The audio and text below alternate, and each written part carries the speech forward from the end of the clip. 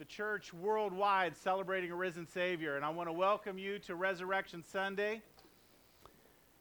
This is probably, as I just said, one of the most important holidays that we celebrate as followers of Christ. We celebrate that we have a risen Savior. If you look at all the other religions, their prophets are still in the tomb. But our Savior, the tomb is empty. That's why we have hope. That's why we have joy. That's why we have peace. We have strength. And as Kristen said, the same Spirit that raised Christ from the dead dwells in us. That is something to rejoice about there. You know, if you ask people, hey, this weekend is Easter Sunday, what do you think? A lot of people are going to reflect to Easter egg hunts, chocolate, eggs, chocolate. We can bring chocolate into any holiday. You know that, don't you? I mean, hey, happy 4th of July. Here's some chocolate. We love chocolate, but a lot of people don't even fathom the real reason we celebrate Good Friday and Easter Sunday. It's amazing our government is trying to take all of religious activities out of their workplace, but they'll still take Good Friday off.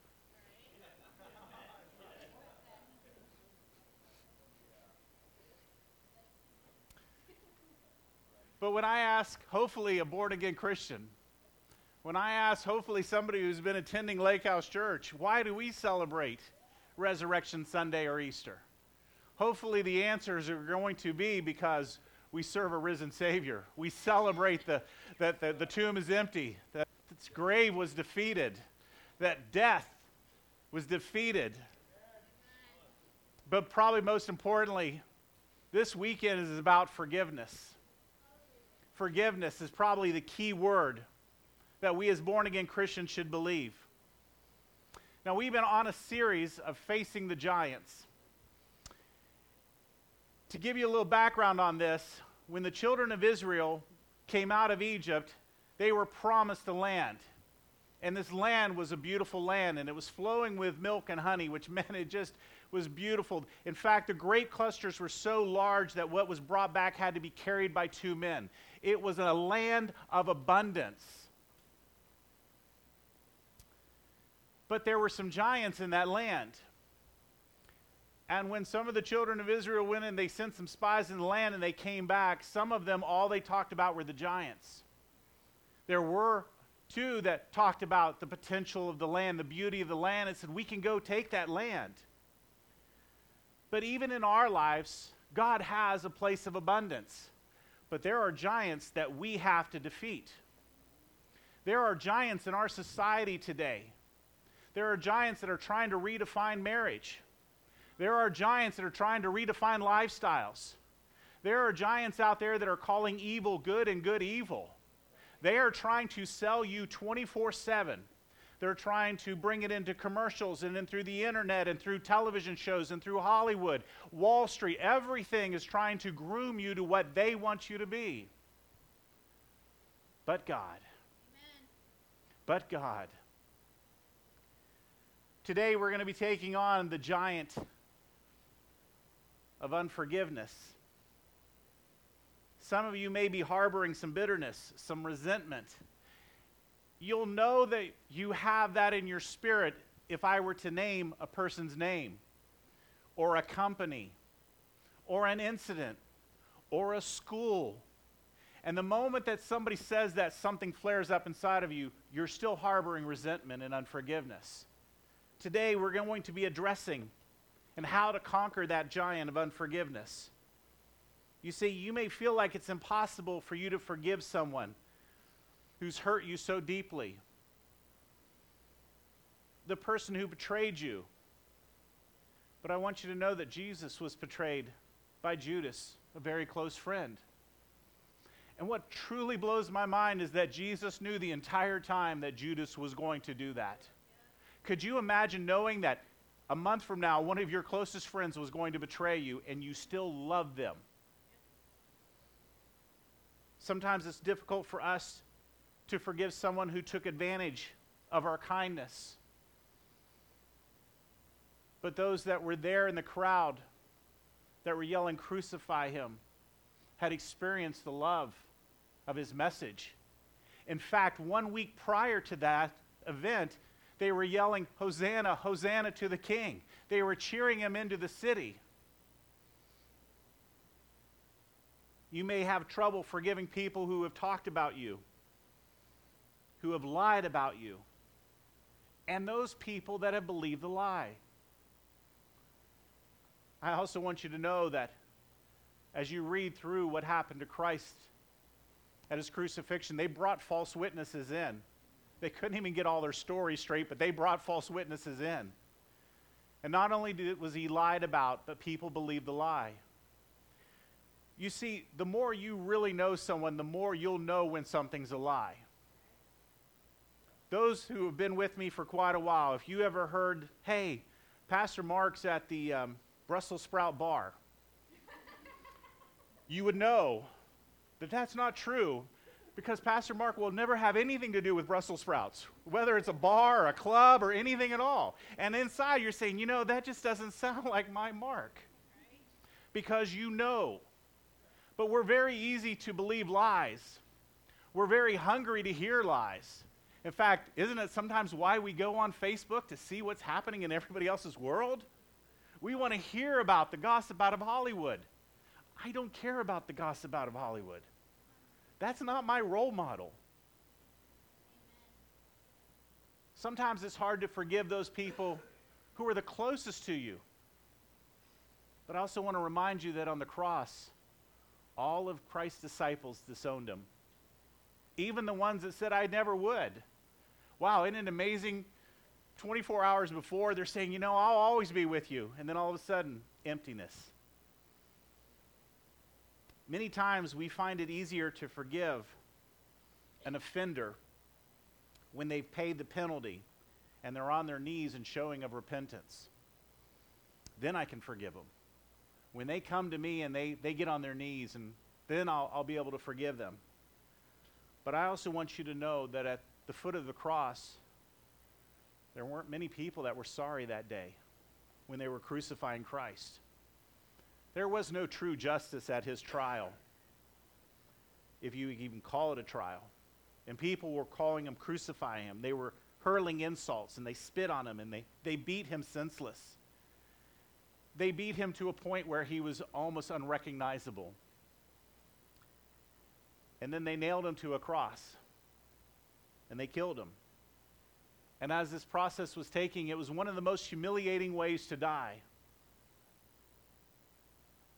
But as he hung there on the cross, an innocent man died for you and for me. In fact, in all of history, Jesus Christ is the only innocent man that ever died and took our sins and shame. As I thought about this statement, I know that there are so many people that I would lay my life down for without a thought. But then I started thinking about, what about people I don't know? Would I be quick to lay my life down for them? What about people who are trying to hurt me at the time? Would I lay my life down for them? But you see, Christ laid his life down for all men and women, for each generation and each nationality, that anyone who would call upon him would be saved. It's interesting that as he was on the cross, Jesus didn't curse back at the people. Jesus didn't seek vengeance on the people. To know that you had the power to be able to call tens of thousands of angels and just totally put on a show that would have completely been of awesome and awe to all the people that were criticizing you. To know that you had that much power, and yet you willingly gave your life. He didn't spit on the people. He didn't tell everybody, "I'm innocent. Hey, I don't know about these guys, but me, I'm totally innocent." He wasn't in the PR business. In fact, he didn't even say to the people around, "I forgive you." But there is one important thing that he did do. As I preach each week, I try to tell you that Jesus is always our perfect example. And what Jesus did is he painted a picture for us what it means to truly forgive.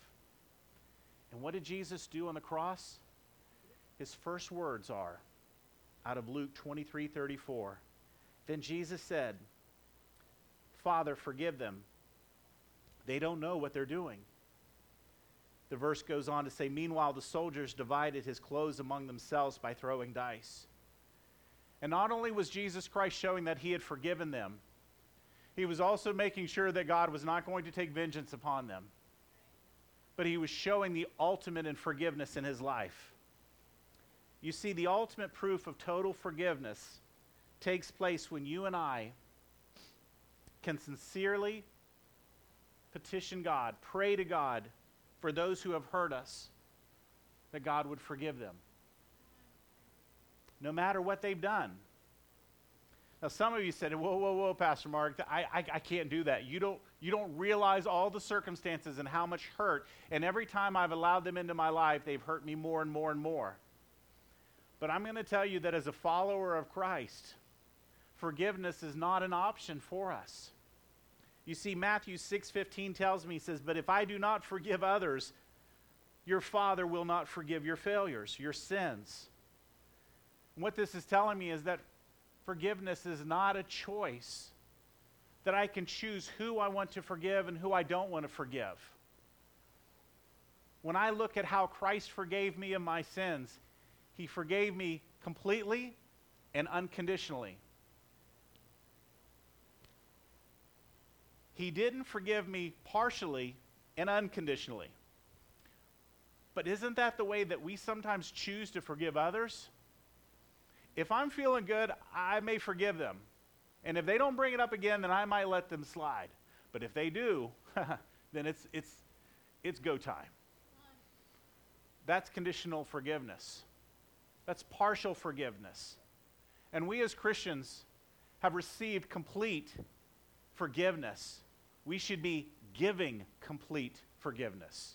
We have received unconditional forgiveness.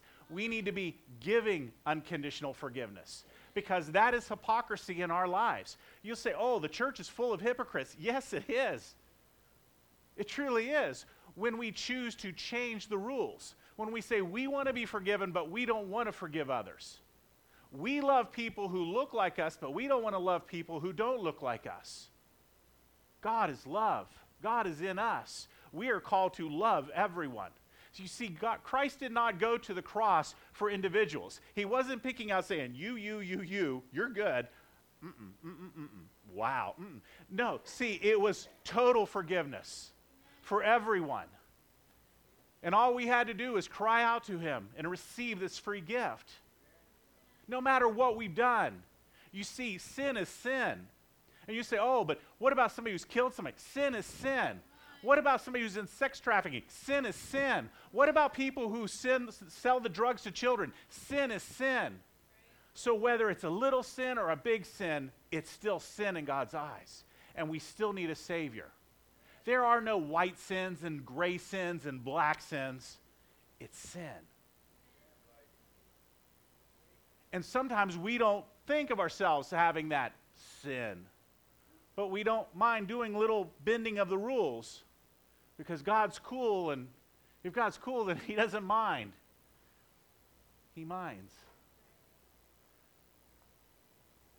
I must forgive. You see, I have to make a choice. I can choose not to forgive. And I can choose to seek vengeance. And I can choose to get revenge.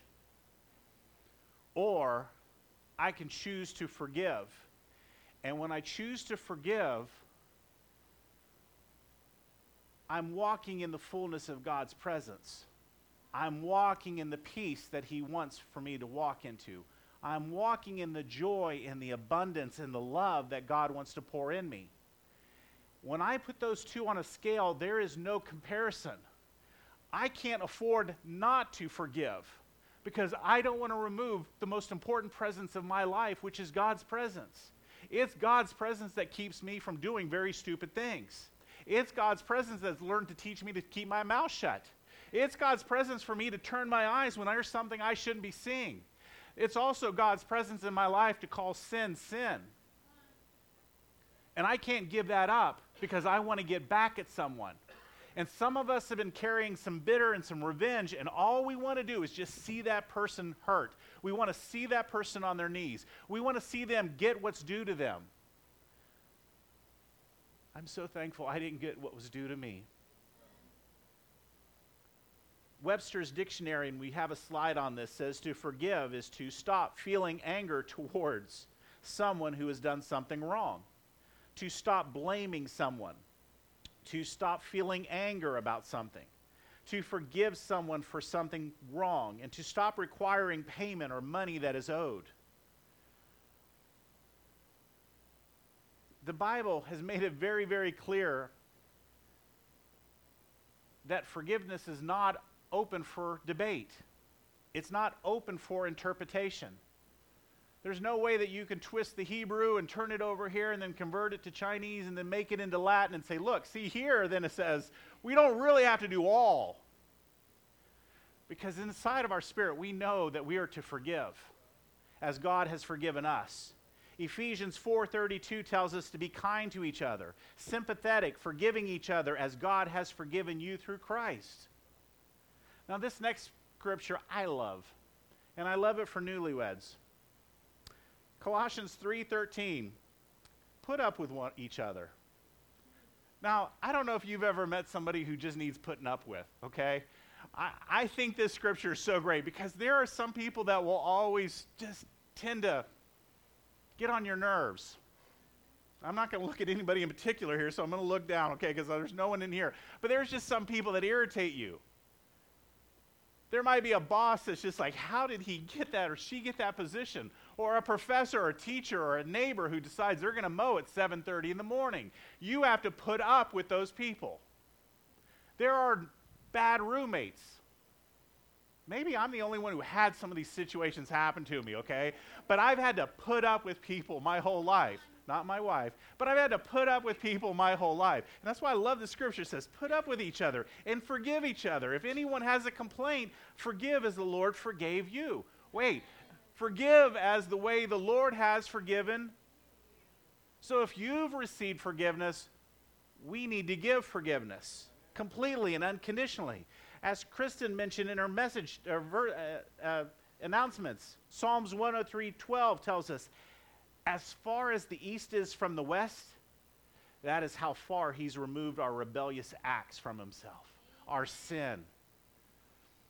That's how far your sin's been removed. I think the first moment that we walk into eternity, we'll realize the breadth of eternity, how large our God is, how he holds our universes in his hands, and when he says it's as far as the east is from the west, I'll wonder, why did I even remember that? The Word of God tells us not to hold a grudge and not to continue in bitterness or resentment towards others. So how do we conquer that giant of unforgiveness? I'm glad you asked. There are some steps I want to take you to real quickly. Number one, total forgiveness is being aware that someone has done something to you and you are still forgiving them. Total forgiveness is painful. I will tell you. I've experienced it. There's no doubt it hurts to think that the offender is getting away with something that they did to us and no one will ever find out. But when we totally forgive someone, we become more Christ-like than we've ever been before of what Christ did on the cross. Point number two, total forgiveness is choosing to keep no record of wrong. One of my passages that I truly love is 1 Corinthians 13. It's the love passage. But this is what the Bible tells us about love. It says that love isn't rude and it doesn't think about itself. It isn't irritable. It keeps no track of wrong. An interesting thing, the Bible tells us that God is love. So anytime you read through 1 Corinthians 13, why don't you put God in where you see the love? See, it might say God isn't rude, and God doesn't think about itself, and God isn't irritable. and God doesn't keep track of wrongs. Why do we keep track of wrongs? Have you ever wondered why you keep track of hurts in your past? Maybe we want to use them for something. Not y'all, other people. Maybe we need proof that somebody did something, so we kind of keep a record of that wrong. Maybe we want to remind someone else of what they did to us, so we don't want to let that offense go, and we're going to just keep it. And we're going to store it. We're just going to put it in our pocket, and then if they ever get us mad, boy, I'm like Barney Fife looking for that one bullet. See, some of you from that, never mind. We keep those things because we want to use them when it's advantageous to us. When we're in an argument and we're heated, we want to be able to bring back those past hurts. And I'm going to tell you that many relationships and many marriages could be healed overnight if we would just do away with the finger pointing. Isaiah 58:9 tells us, "Then you will call, and the Lord will answer. And you will cry for help, and he will say, 'Here I am.' Get rid of that yoke. Don't point your finger and say wicked things."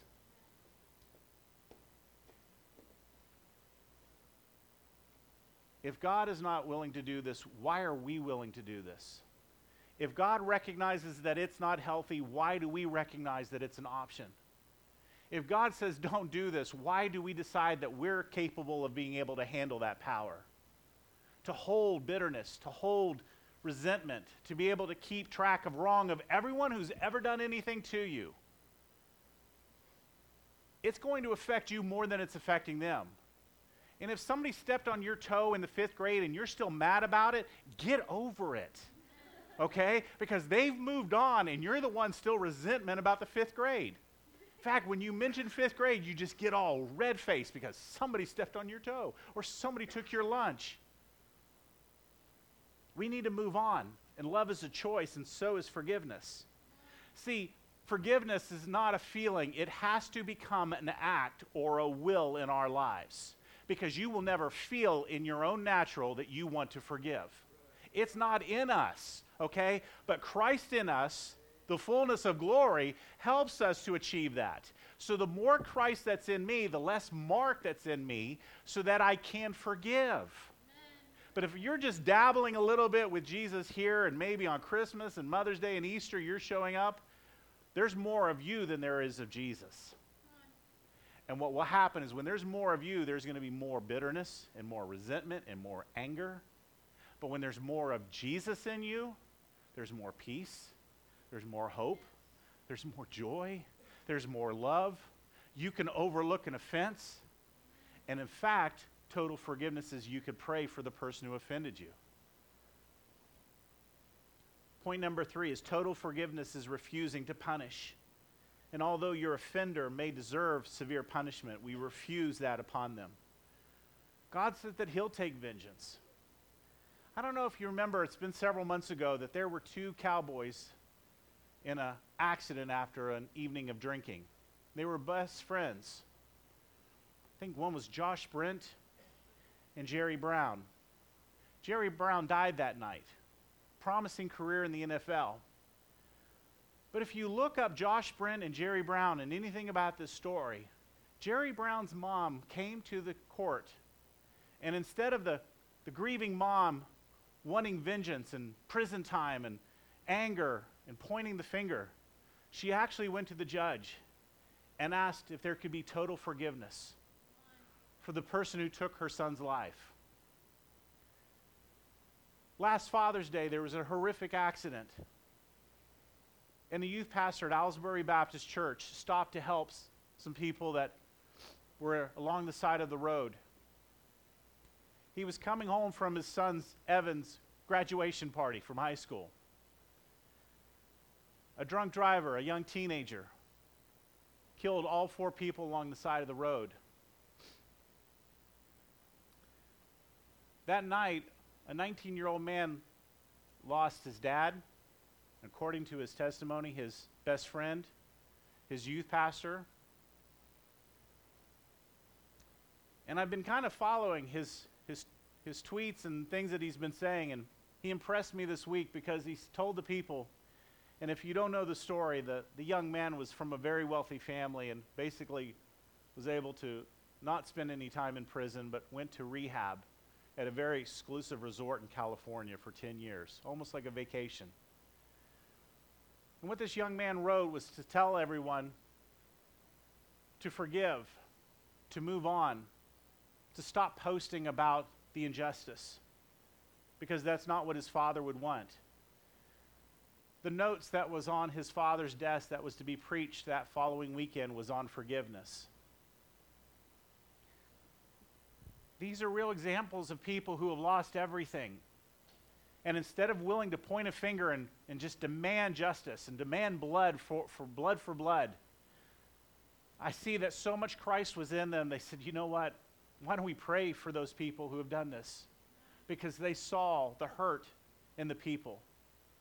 That's why most people turn to alcohol. It's because of hurt. They need love. They need companionship. It's sad that they can get companionship in a bar, but they can't feel like they could come here and be themselves. We should be the loving of those who are unlovely. That's what we're commanded to do. We can't choose who we want to love. We can't just hug the people that smell good.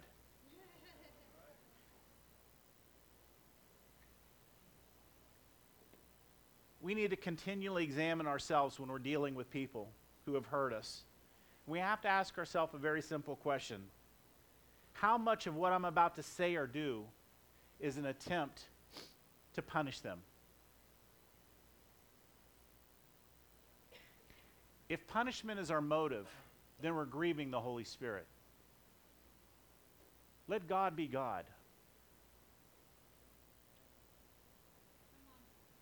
Point number 4, total forgiveness is choosing not to tell what they did.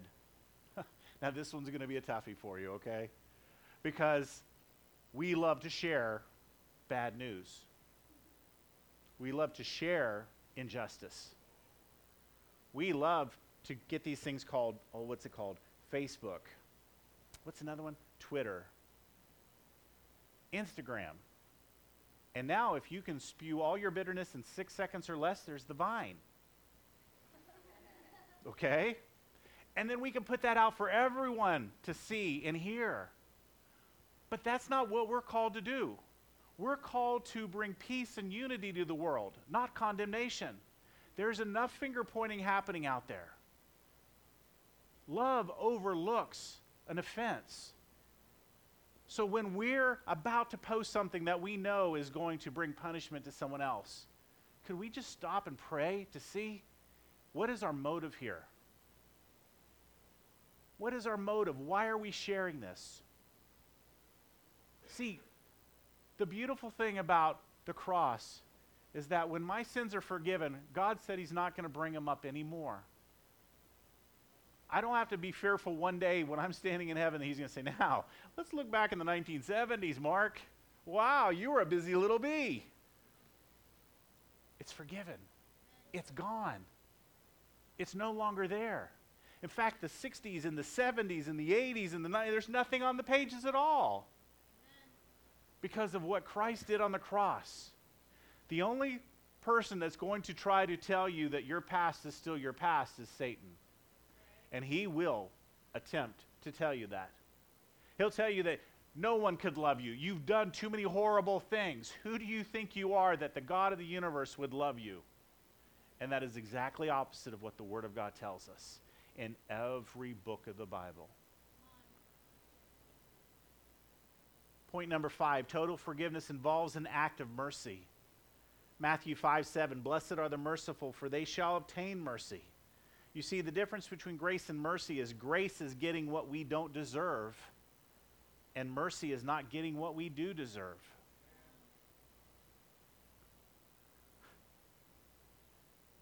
We've received grace and mercy. We need to dispense grace and mercy to those people in our lives. Right now, you may be thinking of somebody that really has irritated your life.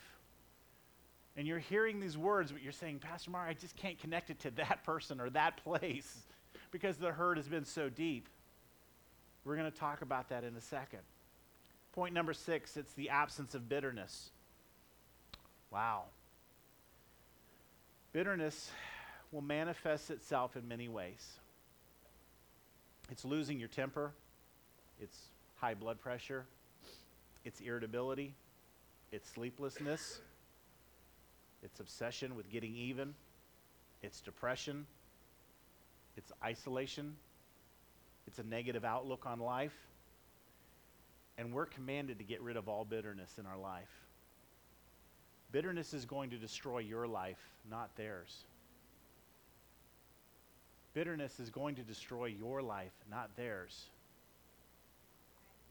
Okay. Bitterness is going to destroy y'all's life, not theirs. There we go.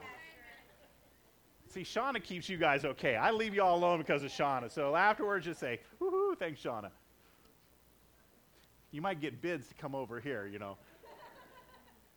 Bitterness will destroy your life. Bitterness will destroy your career. Bitterness will destroy your relationship. Bitterness will destroy your marriage. Bitterness will destroy your family. Get rid of bitterness. If I walked into your house and you had a ticking bomb, I'm not going to hang out there and say, tell me about this bomb. This is so great. So you mean if I touch this, we're gone? Yeah. Do you mean not only we're gone, but maybe 6 square blocks are all gone? Yes. That's an impressive bomb. Wow. Can I get my picture? Can I get a selfie with it? How many of us have walked into a home of bitterness and it's the same thing? It's a ticking bomb. And all it's going to take is one alcoholic drink too much, and it is go time. We, as born-again believers, cannot harbor bitterness. Thanks, Mark. You're welcome. My last point, one more thing that total forgiveness includes is forgiving ourselves. I've heard people say, I know that God can forgive me, but I can't forgive myself. I keep replaying things that I've said. I wish I would have never sent that email. I should have never been at that place at that time. And yet you've asked for God to forgive you. But if you don't forgive yourself, it's still a part of you. It's still impacting you. And it's just as wrong as not forgiving other people. There are people here today that need to forgive themselves. They need to forgive others. You see, God has forgiven you. You need to forgive you. If you want peace, you need to learn to forgive. If you want joy, you need to learn to forgive. You need to begin to pray. And you need to begin to pray for people who have hurt you.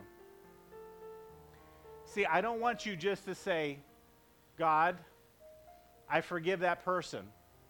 Or God, I forgive that company. I want you to pray, God, not only do I forgive that person, but I pray that you would bless them. And that you would give them peace. And that you would give them joy. And all the hurt that they've caused, God, I pray that you would comfort them. You see, that's when you're most like Jesus on the cross. When he says, Father, forgive them, for they know not what they do. You know, maybe that might be your passage. Father, forgive them, for they know not what they do.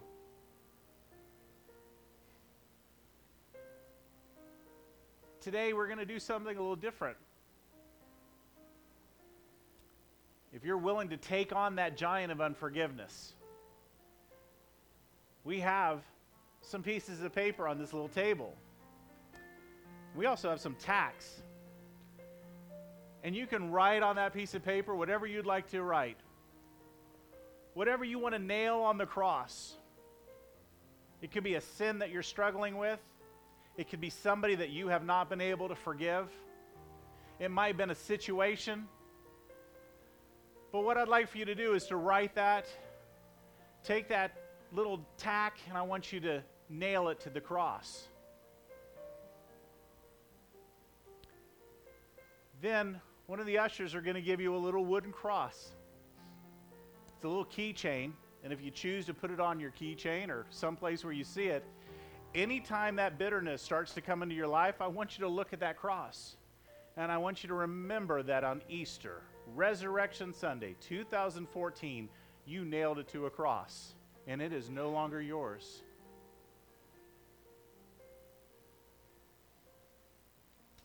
I'm wondering who's going to be brave. Who's willing to get rid of some of the bitterness and anger in their lives? With all heads bowed, I ask that you would start searching your life and just asking, God, is there anything in my life that I need to nail to a cross? Is there anything that I have been harboring for all these years? It could be a statement. It could be a person. It could be a city that reminds you of some things.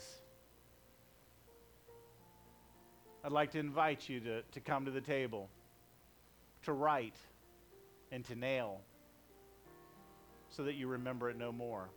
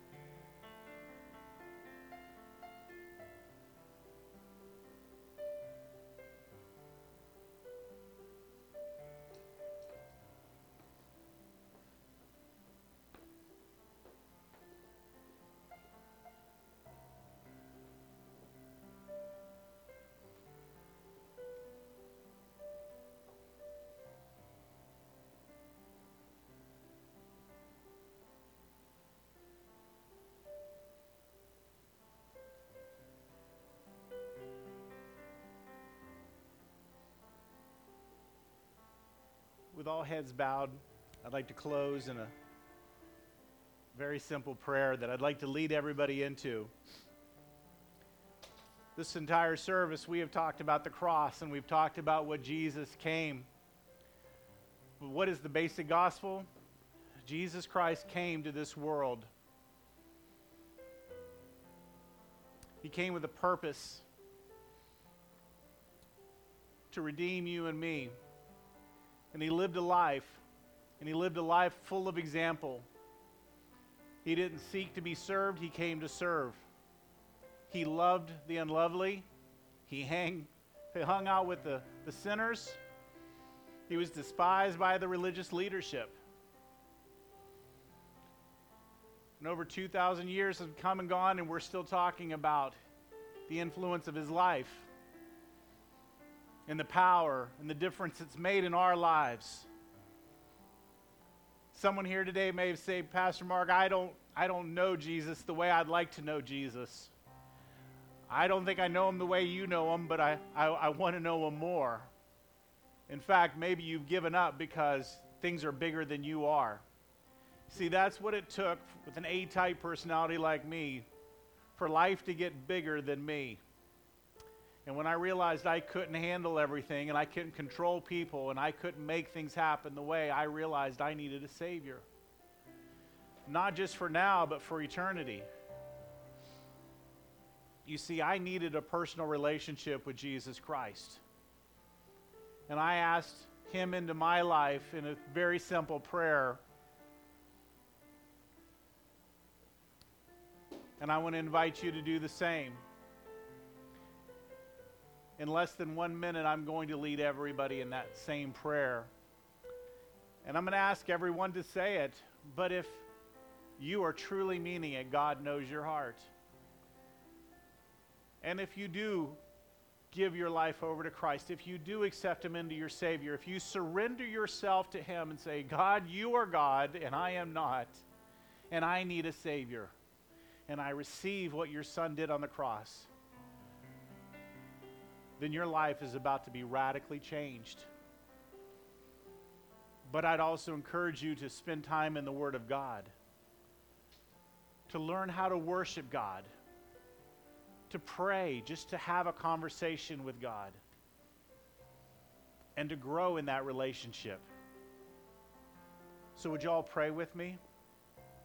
Dear Heavenly Father, I know that I'm a sinner and I need your forgiveness.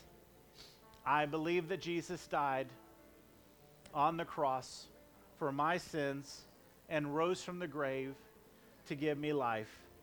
Please forgive me. Change my life. Fill me with the Holy Spirit. And I now confess Jesus Christ as my Savior, and I am saved. Amen. Now, if you said that, welcome to the family, because we are all children of God. You are my brother. You are my sister. There are angels rejoicing in heaven. And the greatest thing about it is we'll be together forever. You just changed all your filthy rags for righteousness. All your sins were deleted. And that's why we celebrate this Easter. We celebrate a raised Savior. I'd like to speak a blessing over you as we dismiss, so if you'd stand. I also want to tell you that next week, Lord willing, I'm going to be taking on the giant of anger.